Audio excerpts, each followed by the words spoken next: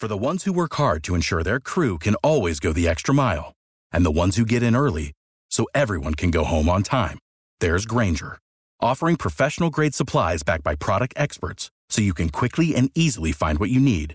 Plus, you can count on access to a committed team ready to go the extra mile for you. Call, click Grainger.com, or just stop by. Grainger, for the ones who get it done.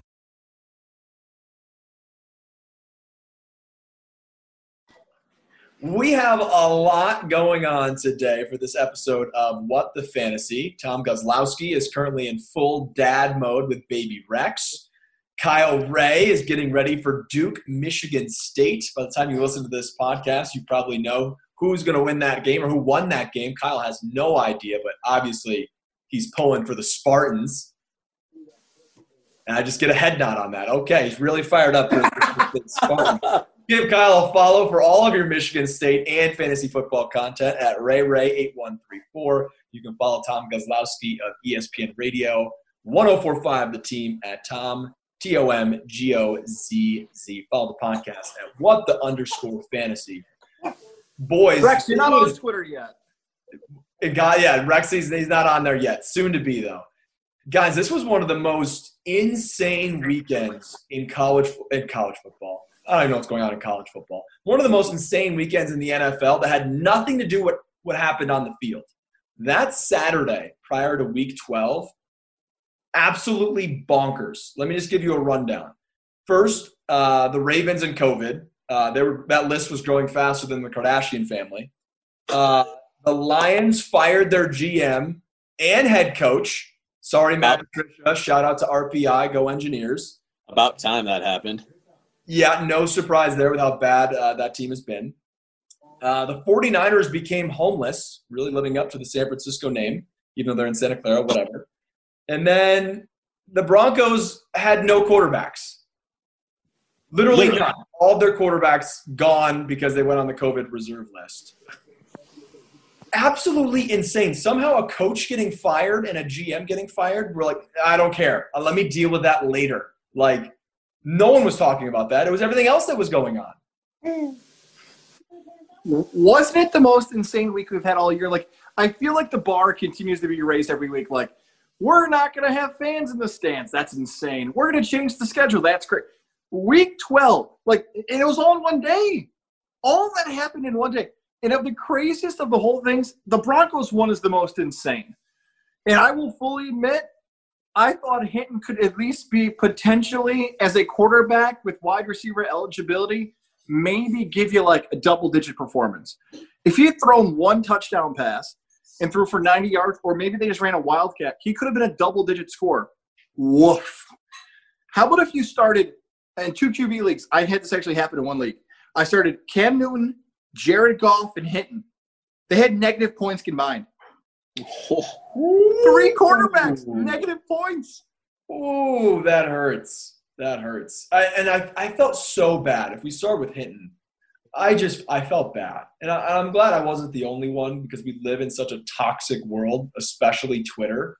I didn't really see anybody bashing him, and he didn't deserve it because the situation that poor guy was put in. For people that don't know, he played college quarterback for a hot minute in college, but he's a practice squad wide receiver who found out on Saturday he's going up, not only going to start a game at quarterback, the toughest position in literally all of sports. He was going up against the Saints defense, which is one of the top defenses in the league. Like, the poor kid was doomed to fail, and he was filling in on an offense that already stinks. Even the guys who actually play quarterback are not playing well for the Broncos. So it was just like, I was watching it. I literally just wanted it to end, and I'm glad the Saints, they ran it a lot and it was a quick game. But, every possession, I was just like, oh. And the one thing I hope people realize now is maybe they appreciate quarterbacks more. We knew it was hard, but those kids out there and those guys who are, back in my day, or, I should have been drafted. I threw for 4,000 yards in Pee Wee. Those idiots. No, you cannot do what these guys do. Well, then you got the people of the world like Jerry Jones who comes out and says, I don't feel any sympathy for them. Well, I had a similar – get out of here, Jerry. Go away, please. Shut the hell up, man. Completely different scenarios. That one irritated me today. Yeah. That was a lot of shade thrown at there. Is he a rookie, the guy that they threw in? DiNucci? Yeah, I almost said De Niro. I mean, Robert De Niro might have had better luck filling in. But yeah, obviously just a brutal situation. I hope every team learned from it. And, you got to, maybe even just separate your quarterback room. Put the starter and the third string together and put the backup and the fourth string together. Make sure they're never in the same room. They never eat together. They never talk. Separate so that never happens again. Wouldn't this have not been that big of an issue if they were just wearing masks? Yeah. They weren't wearing their masks. Just wear your damn mask, boys. Was it because they didn't wear their masks because they were eating? Is that what it was? They were having lunch? I don't remember. I just know that there was photography that had them without their masks on. Absolutely brutal situation. Here's the thing, too, about the Bronco thing, because, what happened there could potentially happen in other games this season, maybe playoff games this season. That became something we hadn't seen before but could see again. The important thing is that, if you're a Bronco fan, you're probably ticked off because you're like, wait a second. Monday, everybody tested negative. Tuesday, everybody tested negative. I'm talking just the quarterbacks. So, if you had just given us a day, we could have played the game with a quarterback. Now, Here's the comparison I've used, though. It's like we've all gone to a test, right? Let's say we're in college and we have a test at 9 a.m. And we decide to show up the test at 9:30 and said, whoa, you didn't move the test for me? Well, hang on, that's on you. You didn't follow the rules. You tried to set your own rules. You were careless. You didn't respect the rules. And you said, why didn't you accommodate me? That's what the NFL looked and said. Here are the rules. You didn't follow them. Why should you be rewarded for breaking rules? Right. They're clearly making an example out of Denver. Hopefully the entire league has taken notice of that. Quickly on the other things, 49ers are now going to be playing in Arizona for a couple weeks for their home games because of Santa Clara's new COVID restrictions. So that one's not a huge deal. There's no fantasy implication, in my opinion. I guess now they'll be playing on turf, right? But that doesn't really change anything. There's no home field advantage anyway at this point without fans in the stands. The Lions one, have they named who the interim is going to be? I actually didn't see that. Yeah, I saw it somewhere. Daryl Bevel? Something like that. Who, by the way, only thing you can hope is that he tries to feed DeAndre Swift if you have any investments in him. And because for him, that's an audition. You got to go out there and show. It's happened before where guys have come in and won some games, and you never know what could happen for your career. So hopefully they're going to still try to win some ball games. The Ravens-Steelers, what a bizarre situation this has been, where it's been postponed 3 times. This game was supposed to be played on Thanksgiving. We're now on a Tuesday night, and the game still hasn't played. It's now been pushed to a random 3:40 kickoff because apparently Americans care more about a Christmas tree than a football game. It looks like it will be played despite all of these positive cases for Baltimore. James Conner is out for the Steelers. I guess first and foremost, how do you think this should be handled from a fantasy perspective where the week is still going on? It looks like the game's going to be played, but people had to make lineup decisions on Sunday, really not knowing if the game was going to be played.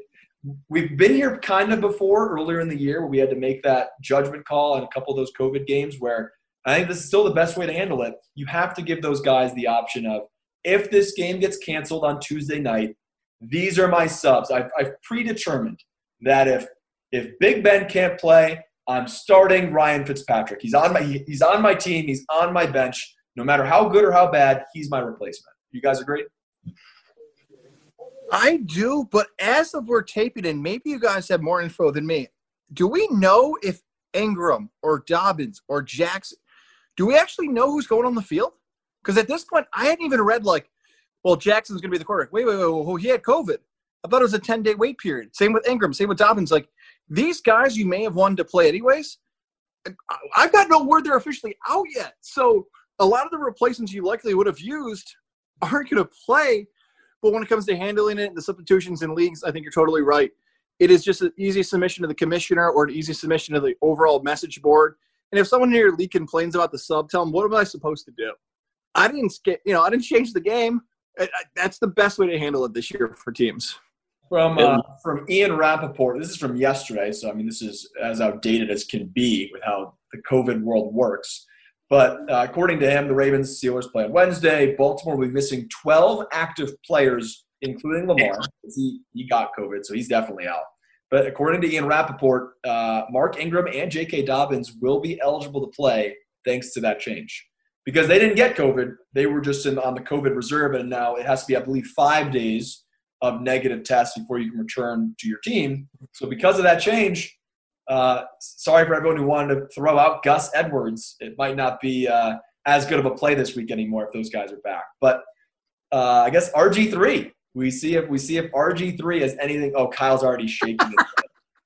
You're anti RG3. We've seen him in like some mop up duty role, and it hasn't looked great. Granted, it was like mop up and it was a lot of handoffs, but at least he's had some time. You know what I mean? Like compared to the Broncos situation, I mean, this is completely different worlds of situation, but at least RG3 has known since Saturday, right? If this game is played, I'm going to have to go because Lamar is not coming out of that locker room at any time this week. The only thing that you worry about with RG3, and that's kind of why I do that, is that team already can't throw. Their receiving core is weak, and RG3 probably has a bum knee. Let's just call it that because it's not anywhere as what it used to be. So you're literally taking away – you're maybe getting an upgrade on the passing game, but I don't know. I wouldn't say you would. And you're literally going away from 0 runs. So I hate RG3 this week, especially going against that defense. I thought that sentence was just going to end with "I hate RG3." I'm like, what did he do? Did Baylor drop 60 on Michigan State a few years ago? What happened? The only one I remember is the Cotton Bowl comeback. Yes. Back when RG3 was good. There are a ton of backup quarterback situations, and I went game by game. I did not realize there was this many that are going on. So these are guys that going into this week, which pivotal week 13 for fantasy football, likely the end of your regular season, maybe the penultimate of your regular season, but it's crunch time. This is it. This is go when you're in big time. These are the quarterback situations. I want you guys to tell me how you feel, maybe what you feel best, most comfortable with this quarterback situation in terms of fantasy, and the one where you're like, I'm out. I want nothing to do with this backup quarterback leading my fantasy team. Not just starting him, the guys around him as well, okay? The whole offensive situation. So we got Alex Smith in Washington, Andy Dalton in Dallas. Looks like probably Colt McCoy for the Giants this week if Danny Dimes can't play. Brandon Allen in Cincinnati. Ryan Fitzpatrick in Miami. We'll see what happens with Tua's thumb this week. Mike Glennon with the Jaguars. Taysom Hill with the Saints. Nick Mullins with the 49ers. Mitch Trubisky, I guess we're calling him a backup now for the Bears. And then RG3 for the Ravens, potentially 2 starts. I'm not sure exactly what the timeline will be for Lamar. But how ridiculous is that? How many was that? I believe 11. One. Holy God. That's a third of the league. That's a third of the league. 10 on the dot. 10 on the dot. Because I believe Drew Lock, those quarterbacks in Denver got the clear to come back. So it looks like Drew Lock will probably play this week. But that's insane. If my math is correct, so you got about 11 quarterbacks there. Let's say you play in a 14-team league or a 12-team league. That means what? About half that list might be rostered?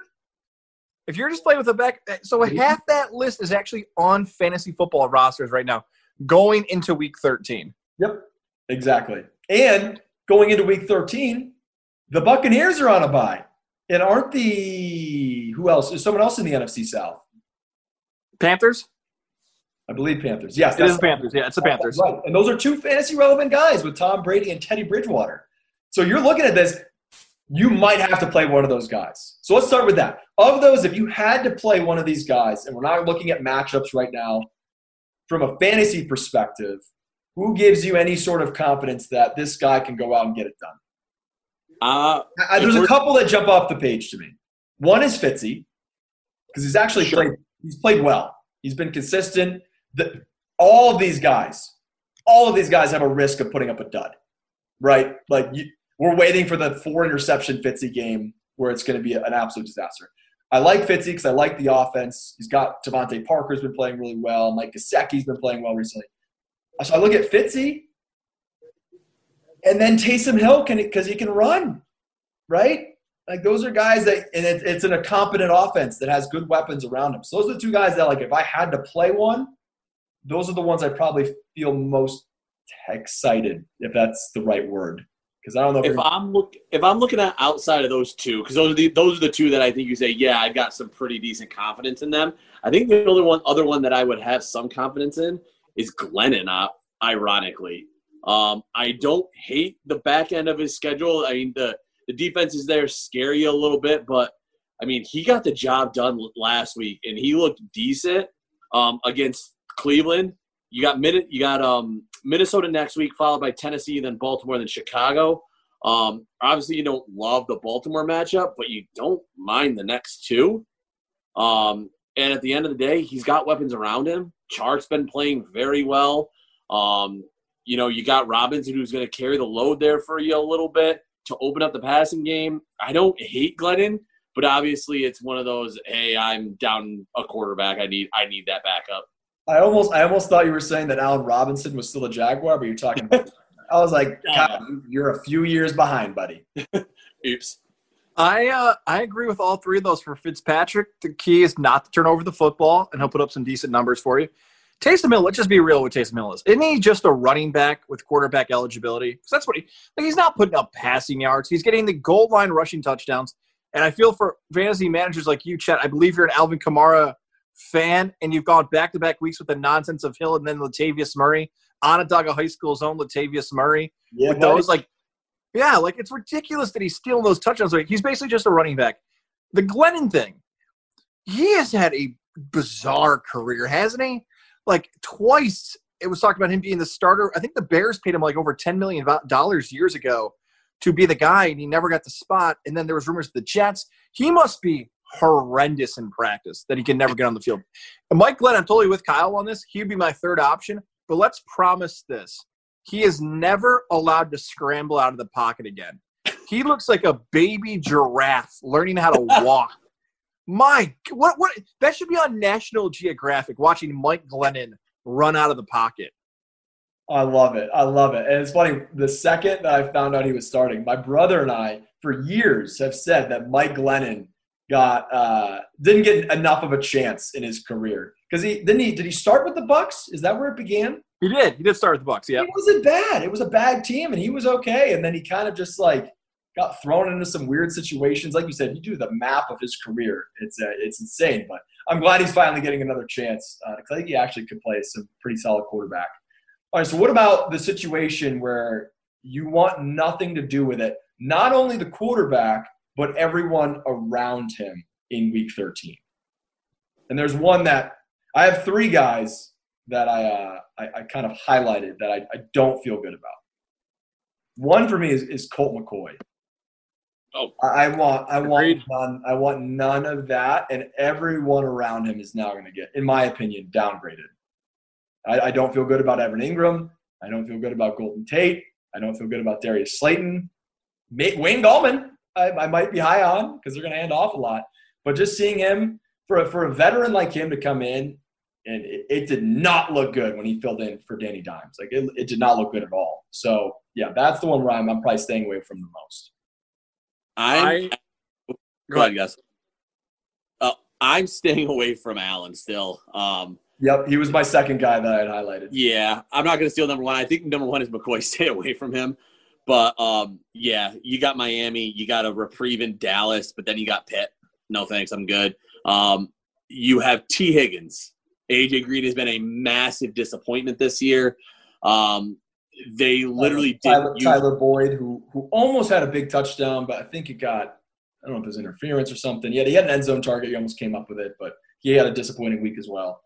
Yeah, they just don't balance the offense well because it was the Joe Burrow show, and they prayed that they opened up a hole in the running game because everybody was playing the pass. So, yeah, I don't like Brandon Allen. I think I've been calling it Brandon Allen either. I agree with both of you guys. I'll just add these two quick things on that. The McCoy thing. Let's not forget, remember Seattle's defense was historically pacing to be one of the worst defenses ever. They were so bad. And they make that trade, and it's an interesting connection here. They make a trade with the Bengals to get Carlos Dunlap. Now, Dunlap has not been like Lawrence Taylor by any stretch of the imagination, but it's like once they made that move, I don't know if it ticked people off where it's like, oh, wow, like I might lose my starting spot.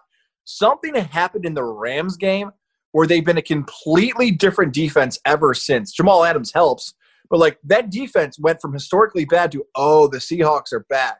Mm-hmm. Back to the Bengal thing. I sat T. Higgins last week. I know he got in the end zone, but I'm like, I can't trust the matchup. I know the Giants are bad, but I don't know if Allen's going to get out there. The Bengals got in because they ran back the longest kick in the history of their franchise, longest play in the history of the Bengals, and they had a drive where they scored with less than, 4 minutes to go? So I don't – usually you'd want to take a quarterback on a bad team hoping you'd get garbage points in the second half. He's just flat out bad, and he's barely in the league because, like Chet just said, Joe Burrow's their franchise. They don't even want anybody threatening to take his spot. It was a perfect situation with Burrow because there's a couple ways to look at picking guys in fantasy that you're confident in. You want either the high-powered offense that's going to score a bunch of points, a la the Kansas City Chiefs, or you want a team that's going to be trailing and there's going to be a lot of garbage time, but they can move the ball. And that's what you had with Joe Burrow. It's a bad team. Every fourth quarter, they're going to have to sling it. And that's where guys like T. Higgins, Tyler Boyd, A.J. Green, Giovanni Bernard, they're going to get a bunch of touches because they're going to have to. But now you just have a bad team with a bad quarterback, a bad NFL quarterback. I don't want to just crap on Brandon Allen, but like it is what it is. He's not Joe Burrow.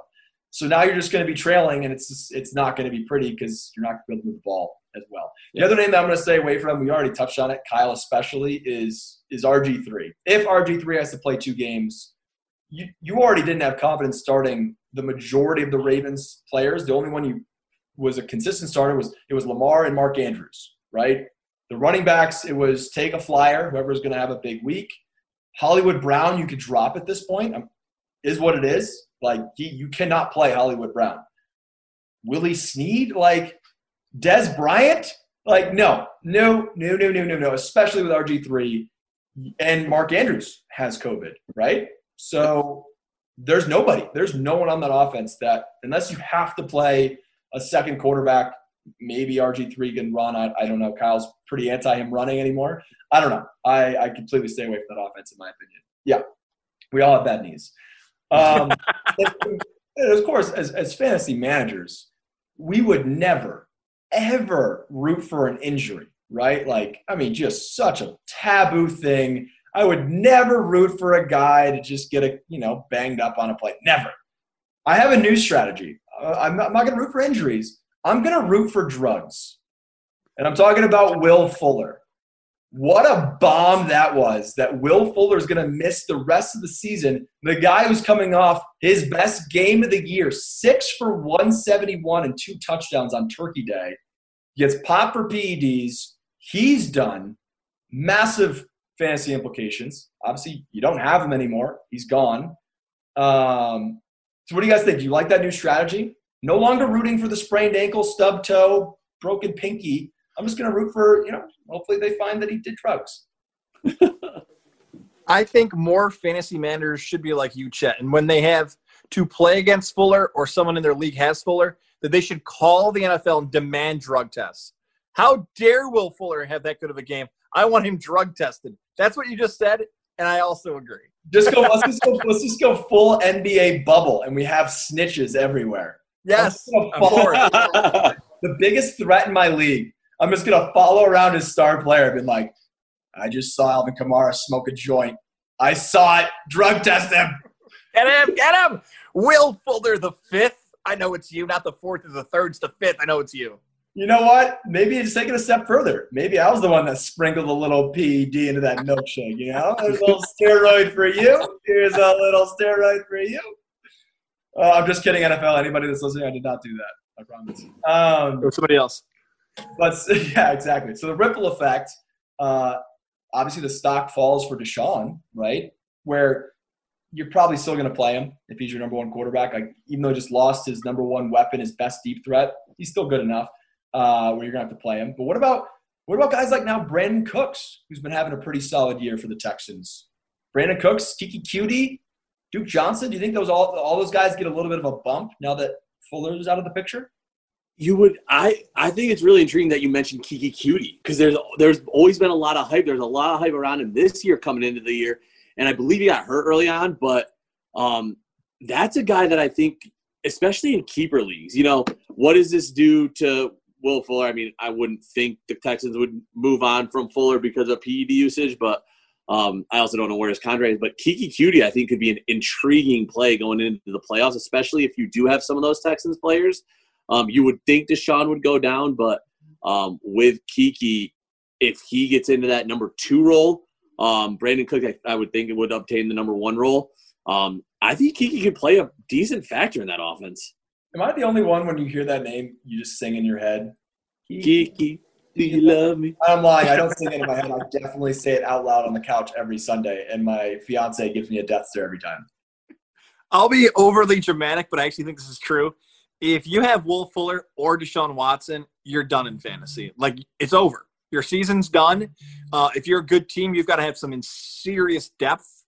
We'll bring that back again. Oh, is depth important in fantasy? What?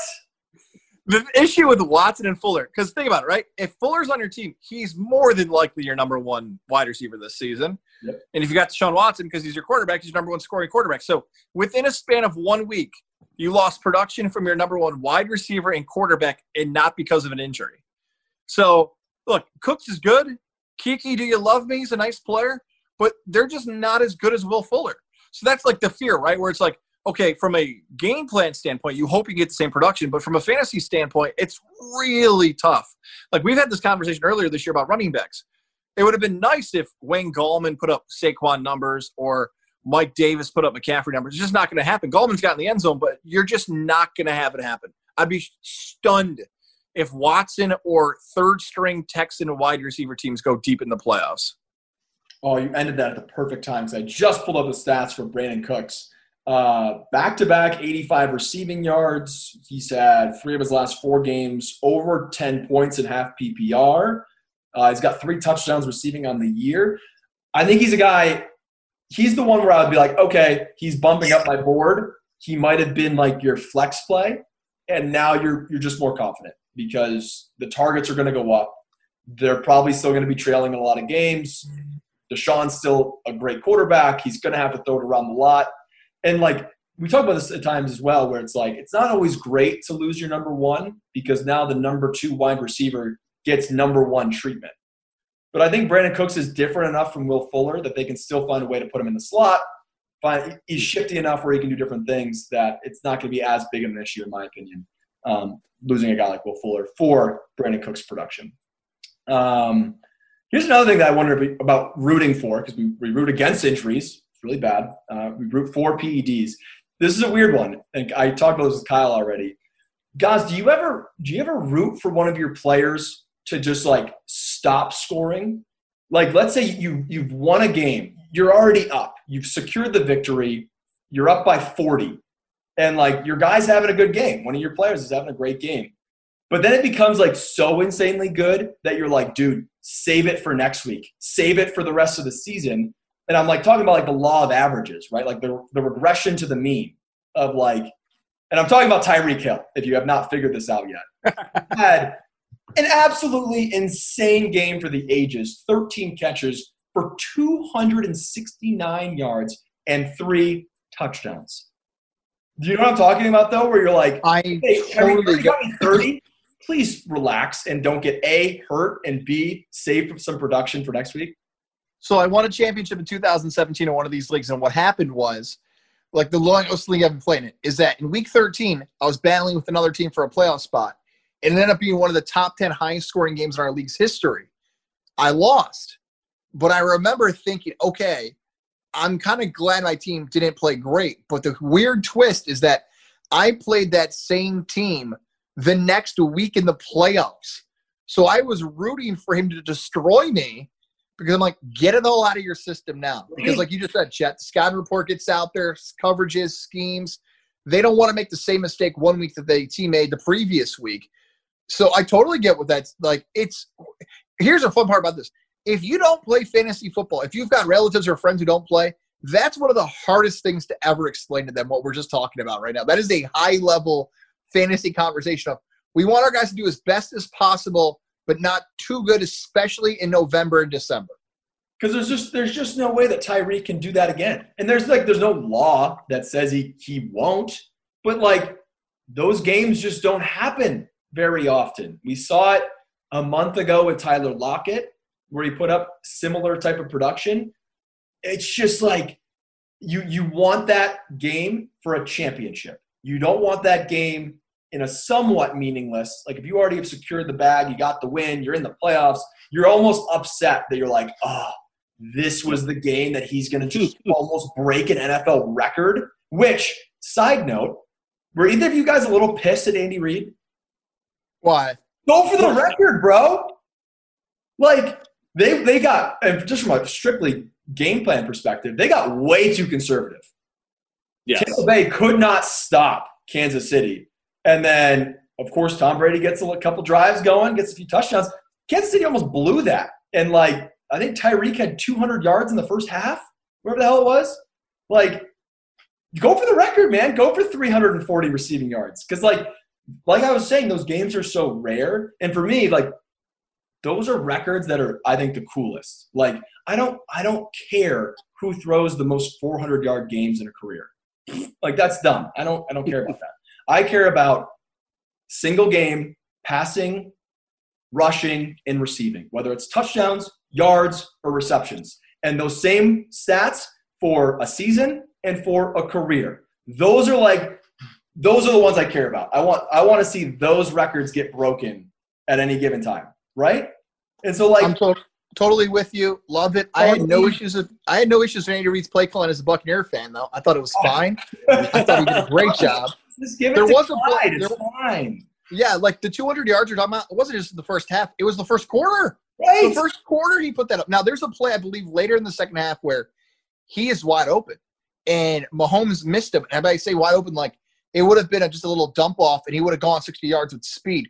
So he got close. I'm okay with it, though. But I get your, like, go for the record. Go for the record. Right. Like, come on, man. Like, especially because it wasn't like they were playing against Jacksonville or playing against, Denver with a wide receiver for a quarterback. Like, they were playing against a playoff team where there is a threat of a comeback, and we saw it. It wasn't like you were up by 40. I don't know. I was just like, because you're right, it was first quarter. I was like, this is it. We're about to watch history.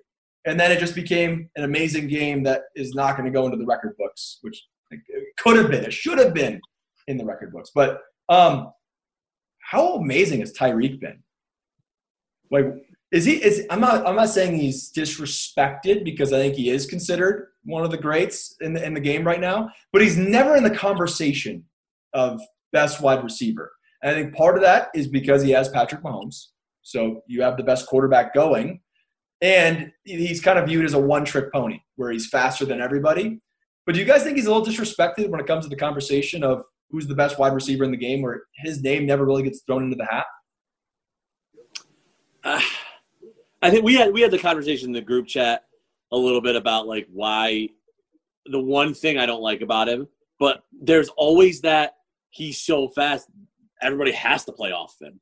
So what we're referencing is we had a conversation about Tyreek is great at jumping for the ball. His hands are gold. He's fast. The only thing you don't see from him is consistent route running and how good of a crisp route runner he is. Whereas everybody else who's in that conversation is they're the full package. They're fast. They run good routes. They have good hands. They can jump for the ball. So I think that's the only area that it's a question. But I agree. I do think he is a little bit disrespected, because every time you see him, especially in fantasy, you say Tyreek is up there, but it's never – Tyreek's one of the best wide receivers in the NFL. He's a great fantasy productive guy. So definitely disrespected. Yeah, and the thing with Tyreek Hill, and it's a compliment, but it doesn't come off as one, the other really good wide receivers in the NFL, you can compare someone's game to them, like DK Metcalf. He reminds me of a mix of, like, Julio, Calvin Johnson, and T.O. Stephon Diggs for Kyle's Buffalo Bills. It kind of reminds me – I know this is a former team – sort of reminds me of Chris Carter from the Vikings. Like, a little bit of that, where he can make some plays that are tough and just get the yardage that you need and do his – I don't know if I have a great Tyreek Hill comparison. Like, he's way better than Deshaun Jackson. He's way better than a lot of these speed-based wide receivers. Devin Hester wasn't a great wide receiver. He was speed. I think a lot of the hate from Hill comes from, okay, what would you do without Mahomes? Right. I completely, and I think Michael Thomas gets a little bit of that as well, of having, the accuracy of Drew Brees when healthy. Just for people counting at home, that's now 14 touchdowns for Tyreek in 11 games. Woo! Wow. We will be in our conversation, a little teaser for what the fantasy coming in a few weeks of in the MVP most valuable discussion for fantasy this year. We'll take a quick timeout. We're going to have Kyle coming up with some waiver wire ads. And that is my cue for Kyle to start researching his waiver wire ads. So, Kyle, stop watching Michigan State and Duke because you just told me it's not going very well. Who are the guys you're targeting on the waiver wire week as teams get ready for these playoff pushes? All right, so 3 big players that I'm looking at for this coming week. Kyle, stop looking at the TV. I'm not. I'm looking right here. I can see your eyes light up when you see the Spartans with the ball. So number 1 that I'm actually looking at this week is Devontae Booker. Obviously, there's some question around Josh Jacobs right now with the ankle. It didn't look like much originally because he was seen, testing it out on the sidelines. I thought. Hold on. Let's just the word originally. I think you texted the group. Jacobs just broke his leg. and then we scaled it back a little bit. But I know what you're saying. After the leg was not broken, it did not look as bad. Yeah, so and then I guess Gruden came out and said that it was a thing for concern. So definitely want to keep an eye on that. But Devontae Booker's also had some pretty nice games out there. He's actually not a bad fill-in because the way the Raiders' offense has been moving, Booker's actually been the guy once every 3 drives is how the Raiders have played it out. So he's guaranteed some touches. Not a terrible flex play. He gets a lot of targets. And with Jacobs out, he's going to be the guy. So definitely look at adding Devontae Booker, especially as a guy that you just want to hold on to in case there is an injury there. Obviously, running. They do. Who do the Raiders play this week? Jets. The Jets? Oh, yeah. Go for it. He's a guy that if Jacobs is out, I think Booker is a clear RB2 with upside to RB1, in my opinion. Even though Jacobs struggled this past week, he's had some explosive plays this year. He's actually been pretty impressive. He looked good. How do you guys approach when you get to this point of the season? Some people are more believers than others in having your handcuff, and it depends on the situation and the player and who the backup is. When you get at this point of the season, are you starting to just pick up your handcuffs as my team is pretty much set? I don't think we're going to see too many players break out in week 13 that we haven't seen yet, right? So, how many of those guys are going to pop up on the waiver? Or should you be more looking at, okay, I want my bench. In case Dalvin gets – you should already have Madison on your team. I'm just going to use him for this example of okay, I have Dalvin. If he gets hurt, I need to guarantee that my handcuff is here. If Jacobs gets hurt, if James Conner gets COVID, do you guys start looking at it as I need to make sure all of my top 2 running backs, both of them, I have the handcuffs ready to go for the playoffs? Love it. Because what else are you going to use your bench for? This is it. You're setting a lineup for the next 2 weeks to win a championship. You need to make sure if this guy's gone, I'm not going to miss a beat with backup. Yeah, I think at this point you need to solidify that bench to have 2 players that you can sub in on at an emergency situation, and the rest should be the handcuffs. Essentially, the way I'm looking at it is your experiments are over. If you were waiting for a player to finally break out, and I'm looking at a guy like Cam Akers is actually an interesting play. Maybe we can talk about that in a little bit. But a guys that you've just been waiting on, and it's just not happening, and it could just be more of a wide receiver. How about Rieger for Philadelphia? Good example. You're not in a dynasty league, so you're not worried about that. And the Philadelphia Eagles offense is in shambles right now, and Jalen Rieger isn't getting enough targets. And now he's a guy where you held on, hoping the rookie would break out, and he hasn't. Drop him for a handcuff. And that'd be my advice to a lot of people. Love it. Great question. I think the toughest part about this, I totally love what you guys are saying, but this is the hardest year to do what you just said, Chet, because what I usually would say is do what you just said when the bye weeks are over. Right. Because basically you stack the team with your backups. And, of course, you're still playing matchups. And if a backup doesn't have good matchups, see what's left on the waivers. And at that point, in some leagues, some people aren't as active because they're just out of it. But this year it's harder because there's still bye weeks in week 13. Right. 100%. Keep going, Kyle. So number 2 is a little bit of a long shot. He's going to be a flex play going into this year, but I think kind of to that point, he might be one of those 1 or 2 guys that you have in there for an emergency. Cam Akers has come alive a little bit, and we've had a conversation that he is the best running back in LA. He's only owned 29%. He had a beautiful run, I think 60-something yards. And it was blocked perfection. But that's what the Rams do is they run the ball and they run the ball well. So if LA especially uses him more, he's going to be doing a lot of good things. And if I'm not mistaken, he was on the field for his highest snaps last week. I thought I saw that somewhere. I wouldn't be surprised. It keeps on going up. Someone has him on 2 of my 3 teams for the entire year. I was hoping he was going to be my RB2. How dumb do I look? I compare it, I talk about this with you guys, I compare it to the Lions situation, where it's clear to us as fans at home watching on couches with beers in our hand that DeAndre Swift's the best running back in Detroit, and it's not that close. I think it's a little closer in LA, where Darrell Henderson's had some good games. Malcolm Brown, I love the way he runs. He's just like a bulldoze. I'm going to fall forward for a minimum of 3 yards, no matter what. I might get 5 if I'm lucky. But, like, Cam Akers is clearly the most athletic, most explosive running back for that team. It's just, for me, especially because this is win-or-go-home time, I need to see it one more game, and I would actually consider rolling with him in a playoff game. If I see it for one more game where his percentage goes up or he's on the field in crunch time, he's getting goal line looks, I'd consider it. But I still think we need to see a little more consistency. This was his best game. He looked great. Let me see one more week because easily this week it could go back to more of a split between Henderson and Malcolm Brown. Yep. And the last one, I don't have any wide receivers unless a lot of people could make a case for Allen Lazard. He's coming back from that core injury. He got popped. I don't love Lazard, and it's the Devontae Adams. In fact, the dude's getting 15 targets a game. I don't trust anybody outside of Devontae Adams on that offense. It's a quarterback. It's going to sound really bad because he came from Michigan State. I've loved the way Kirk Cousins has played. No, nobody else. Kirk Cousins has played great. His last 4 games, 20 against Detroit, 17.5 against Chicago, 23-26.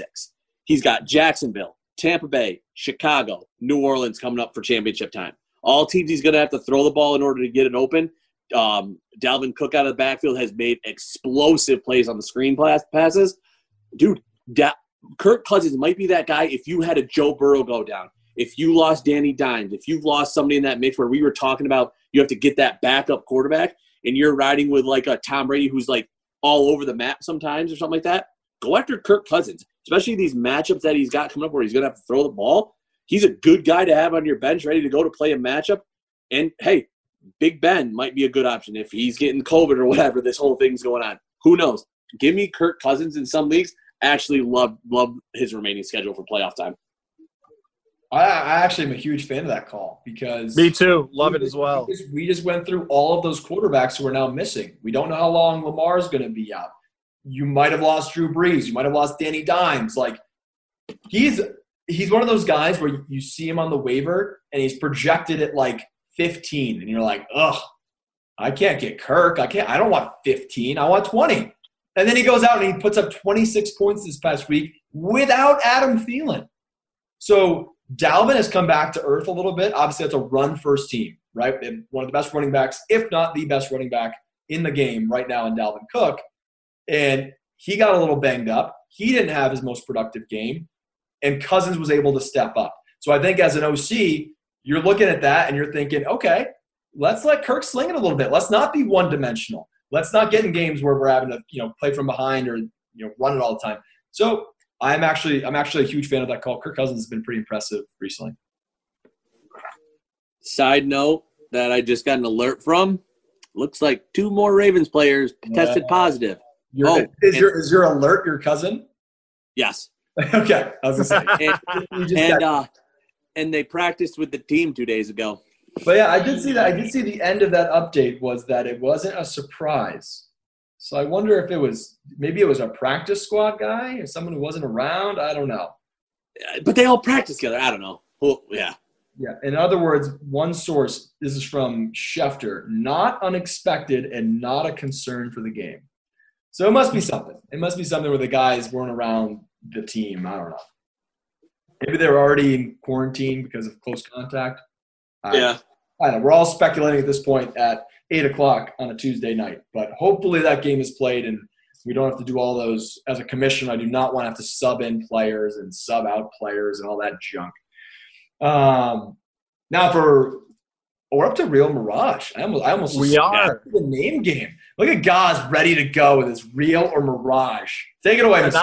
Not only am I ready, I think these are my 3 favorite ones I've had the entire year. Hyping it up. I like it. First one here. 2 of them are more about the league. I think they're all less about players and more about fantasy football in general. Real Mirage, the best fantasy football week of the year is week 13. Yes. I mean, real. Yes, real. It is a real thing. And the reason I think it's real is there's still hope. There's still hope. No matter the size of your league, it's probably about to get cut in half after week 13 where the leagues might not care. And I have some leagues where there's like potentials for 4-way ties and it's going to come down to point totals. And you're not only going to be looking at your matchup, but how's your buddy? How many points is he putting up? Because you got to outscore him by 10. Like, it's similar to, I think, the NFL, where, sure, the playoffs are fantastic. Don't get me wrong. But how much do we all enjoy the chaos of tiebreaker scenarios? And you do the generator game of if this team wins and then that team wins and there's a tie here, the Raiders are in. Like, that's so fun to me because I like the chaos. I like checking in on everything. Where if you get eliminated, it's over for you. It just starts diminishing, and who cares? Especially from fantasy, where 6 teams care, 4 teams care, 2 teams care, right? Where in week 13, 10 of those teams might still be, hoping for a prayer that they get into the dance.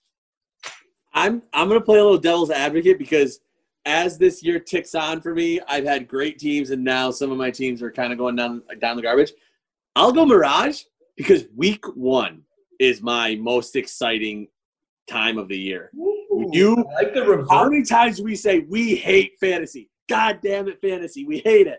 But week 1, you never say it because you're so excited to be back. Hook it on your management skills. No, I love week 1. I'm the other way, where after the opening kickoff, I already say my team sucks. I open my app at 1:10, and I'm like, I messed up. Why did I not draft the kick returner for the Bengals? I'm an idiot. So that's how I usually am at opening kickoffs. What 2 great answers. Because if this was the old school Who Wants to Be a Millionaire game, it would have been 50-50 for week 1 or week 13. Yeah. Those are exactly my 2 answers I wanted to go with. I'm going to take real, though, just because of what Shed said, the possibilities and scenario. I enjoy that stuff. Other people in your league might hate it, and they're just stressing and rolling on the floor trying to drop. Like, it's too much chaos for some people. Week 1, I think, is more fun. Week 13 is the most stressful week. So, depending on who you are, probably answers that question. All right, second one, Real or Mirage. The most impressive thing you can do in fantasy football is win a regular season title. I think you had this one last year. And I did. Let's see if your guys' opinions change. I don't want to be a flip-flopper like all the guys that I usually complain about who do these things. So say the question again. Real or Mirage, the most impressive thing you can do in a fantasy football season is win a regular season championship. I think that's real. Yes. And I think I said real last year. Check the tape. Yes, because it's less fluky. If you win a regular season title, you get the most consistent team. Usually, sometimes you just get so lucky with your matchups and you're like middle of the pack for points for, but somehow you're 12-1. But I still think that's more impressive. It's long term. It's 3 months. You do most of your moves. Your trade deadline is passed if you were active as a manager. So I think that the long haul is more impressive to me than sometimes you get 2 lucky weeks where a team goes off and you win a championship. I agree. You have to manage for months. If you're finished the regular season 10-1, 9-2, something along those, like you're having a darn. Obviously, there'd be more wins. I'm just thinking right now, but you did a great job of managing your team. You set yourself up for success. So at that point, what more could you have done to set yourself up for a championship? So I will say, though, as a caveat to that is obviously I'd rather win a fantasy championship than a regular season title.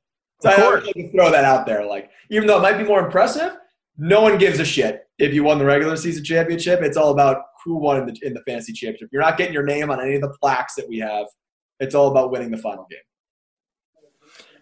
And to add to that, by the way, the most heartbreaking loss you could have in a fantasy football playoff could be being the top seed get knocked off. Yep. Like, that would probably hurt more than anything because you're just going to yell for yourself how great your team is and, like, I should have got robbed, blah, blah, blah. So I agree with you guys on that one. Last one here, Real or Mirage. On a weekly basis, and especially in week 13, people are going to feel this more than ever before. The position you kick yourself over the most about making a mistake in is wide receiver. And I guess to clarify that one a little bit, if I started this guy over that guy, I would have – if you guys got to go where I'm going here. The position you're going to kick yourself the most over is a wide receiver starter sit, Real or Mirage. I'll let you go first. I'm going to go Mirage. And the only reason I said it is because the position I kick myself, I feel like I have my running backs and I have my wide receivers every week that I almost know what I'm going to start. My flex destroys me. I think Chet just got really upset because he thought we were going to both say defense. Defense! That is the one that will kill me. That will kill me. My flex irritates me so much because that's the one position and during the week I say, all right, I'm starting this running back and this running back. I have this running back in my flex, but I also have this wide receiver on the bench because my 3 wide receivers are solidified. And then on Thursday, I switch my wide receiver for my running back. Then I switch a different running back for the wide receiver. The flex kills me. I hate the flex because I can't decide, and that's kind of where my depth portion, Chet, I hate because I get so spun up on which one I want, and then as soon as a player outscores the one in my flex and it costs me, I'm going to be so mad at myself for not starting that guy after I said 10 times I'm going to start him. Yep. You just got to be better at making your calls, Kyle. And then I'm going to say Mirage as well because I already kind of hinted at it. I already said it. Defense is what it can be make or break. You get that defense. You think it's a good matchup, and somehow you get negative points, and your opponent gets an interception return for a touchdown that you could have picked up.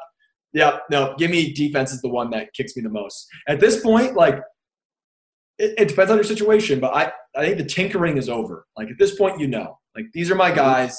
If they've gotten me to this point, I'm not benching them at this point. Like, I'm sticking with my guys. So, yeah, it's the defense where unless you have one of those top, especially this year, there's only how many defenses are set them and lock them this year?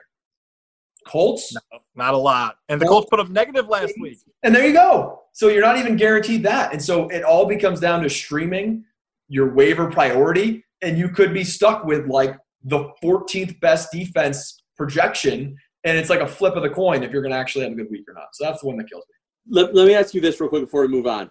Yeah. This year, defenses that are good are on bad teams. How often does that play into your mind of going, this is a bad team, but their defense is good. Do I start them? I don't know. I do it all the time because the Giants and Washington are one of the top defenses in fantasy football right now. And I hate starting them because they're a bad team. No, that's a great point. It's a great point. Sometimes they can work in your favor where if you have a good defense, like the Giants, they're almost always stuck in low-scoring games where the opposing offense isn't going to have to put up 30 to win. If that makes sense. Like, you're going to get in these low-scoring affairs, which obviously helps your defense. So, yeah, I can see it on both sides for sure. I always fight between kicker, defense, wide receiver. Like, the wide receiver, I think the kicker and defense, I get it. Like a kicker, you might not get a lot of points differential between someone who left on waivers on your roster. Defense, you're totally right, Chet, because it could be a huge margin between good defense and bad defense. I guess the wide receiver, why I always look at that spot is because sometimes a 5 or 7 point difference in the playoffs or this week is, oh my God, and like you just mentioned, like seeding too. If you put up an okay week in week 13 and you get jumped, and all of a sudden you're like, oh, if I'd played this guy instead of that guy in the first round, if I'd start the answer is defense, but wide receiver is the one that's going to drive people the most crazy for months to come. I guess I kind of hedged my answer there, but that's how I feel about it. Did you intentionally pull up your name Seymour Butts when you said butt? I don't know how you did that. See that trick there, the illusion I pulled off? Literally when you said, but your name, which Gaz put today as Seymour Butts, Pop Fred, it was perfect. Well done. And people are never going to see that because this is a podcast and they can't see our Zoom, which is probably a good thing. I also love naked. What? I also love when they do the – wow, that I just heard what you said. I also love how they do the this kicker is going up against the best matchup. Get out of here. They're like yeah, a kicker with a good matchup. Yeah, come on. I'm going to throw in a real or mirage. Are you done, guys? Was that the final? I am. That was it. I only had 3 big ones this week. Okay. So I have one, and I'm really curious to get your guys' take on this. Real or mirage? It is – so I got to be careful how I phrase this. Ooh. Real or mirage? Is it okay for a fantasy football team to purposely lose in week 13 to change their seeding? Real. I actually, depending on how tomorrow goes, will be looking to do that in my other league this year, because the difference right now between the matchup that I would get playing the second or the 4th seed versus the 3rd seed is huge this year in one of the leagues. Like, I want no business with the 3rd seed, actually. I'd much rather want the 2nd seed. This is tough because I feel like it's real because your job as the fantasy football manager is to benefit yourself at all costs for lineups and matchups. I guess the only issue I have on that is in that matchup, if you're playing a team who's going to benefit from getting into the playoffs, right? Because that could realistically happen. Let's say if you're talking about, you're such a good team, you could face that same team next week and cost yourself. You're going to have to face anybody in the first round, potentially, unless you're in bye leagues. I'm going to go with real because your job is to put yourself in the best position to win whatever trophy, cash, bragging rights. So you know what? I'm going to go with real. It just feels a little if the team clinches a berth in the playoffs because of it. You could certainly upset a lot of your friends. Like, if you're in a pivotal game where there is a fringe team who has to win and you give them a win, you're going to upset a lot of people. But like you guys said, this is different than pro sports. Like, we would never tell a team to purposely – imagine if a team purposely lost week 17, even though some teams – it's very common practice to bench your starters in week 17. It's kind of no different, right? It's like, okay, we have the first round bye or we have the number 1 seed. We don't want to risk getting injured. We don't need this. We'd rather just, look ahead and set ourselves up for a better playoff run. So it's kind of the same idea. So, yeah, you might upset some people, but I am completely for it. If you've done the math and you've looked at it and you have points, you're not worried about that. Make sure you don't blow it up in your face where you're, I got this. I'm up by 80 points, so I can just blow it. And then someone catches you and you get kicked out. Everyone laugh in your face. So make sure you're doing it smart, but I'm for it, man. You got to find creative ways to make sure you have the good matchups. Okay. Final part of this installment of Week 13, What the Fantasy Podcasts. Of course, it's the name game. Kyle already knows who I'm doing because I just had an epiphany. I was like, I think I've already done this name. And I had to make sure, so I texted Kyle, did I already do this name game? For the one, the only, the phenomenal one, A.J. Brown. Do you already know his name, guys? I do not. Unless Kyle, do you know his name? Is it not Andrew Cannell? Is that not it? He is AJ now. Yeah, Andrew Jacobs? No, it is not. I was like, you know it's Andrew Cannell. I know it was AJ. That's right. It's funny because in college, AJ Cannell, who's the voice of the Siena Saints, was just Andrew, but we called him AK because it's Andrew Cannell, and some people call him AK-47, which is a little dark, I guess. But so AJ, AK, I was getting a little thrown off. But yes. No, not him.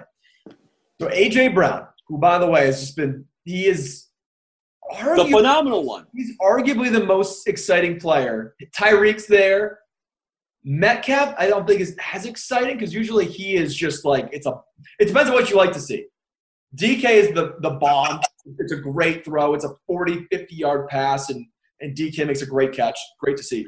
But A.J. Brown is I'm going to catch a 5-yard in and take it 70 yards to the house, blowing by everyone. So fun to watch. He's done it so consistently, and it's such an inconsistent play to see. He's done it so consistent. Okay, so for the name game, is A.J. Brown's real name Arthur Juan Brown, Artemis Jericho Brown, Anthony Jamaica Brown, or Antoine Javier Brown? Ooh, I have some stumped faces. What was number 2? Artemis Jericho Brown. I'm going to go B. I actually was going to do exactly what Kyle just said and ask for you to repeat B. I was going to say B too. Incorrect. Yeah! Is it D? I am so good at making fake names, baby. The D? I should have put in option D as the phenomenal one. It's just his birth name. but it is not. What's your second guess, Kyle? It's not D then. Dang. You said Antoine Javier Brown. Also incorrect. Do you guys even remember the other names? No. I would no. I felt so good about B. Arthur Juan Brown. Oh, It actually makes sense now. Maybe you've seen this on Twitter. I didn't understand why they call him Obi-Wan Kenobi. And they give him the Jedi thing. You haven't seen this picture yet? So I'll have to send it to you guys after this podcast. But I kept seeing it pop up, and I'm like, is it because he has the Force? He's magic? What does this mean? No, it's because his middle name is Juan. So Obi-Wan Kenobi. A little bit of a stretch there, but yeah. Arthur Juan Brown, a.k.a. the phenomenal one, a.k.a. A.J. Brown. Of these we've done so far, isn't that the one that's the coolest that's switched? Like, yes. A.J. Brown sounds really cool. Arthur Juan does not sound cool. It is like Juju Smith-Schuster, who is, by the way, don't use this one because his name is John Smith. Juju Smith-Schuster is way better than John Smith. Oh, absolutely. Yeah. I do love DK because it's so unique. Like, how many DKs do you know? 0, except for the one in the NFL. So what was his again? Decarius? Yes. Yeah. Decarius. Yeah. DK is just way better. But I agree with you. A.J. Brown, well done becoming an NFL superstar with that name because it's going to take you very far. That is it for this edition of What the Fantasy Podcast. Do you boys have anything else to add? Kyle, what's the score of the Michigan State game? 37-33 at the half. Go green. Woo, go white. What about you guys? Anything else? Enjoy the holiday season. Enjoy your playoff stretch. Roll around on the floor and get stressed out over Week 13. Woo! Without the ones like you, who work tirelessly to keep things running, everything would suddenly stop. Hospitals, factories, schools, and power plants, they all depend on you. No matter the weather, emergency, or time of day, you're the ones who get it done. At Grainger, we're here for you with professional-grade industrial supplies. Count on real-time product availability and fast delivery. Call, click Grainger.com, or just stop by. Grainger, for the ones who get it done.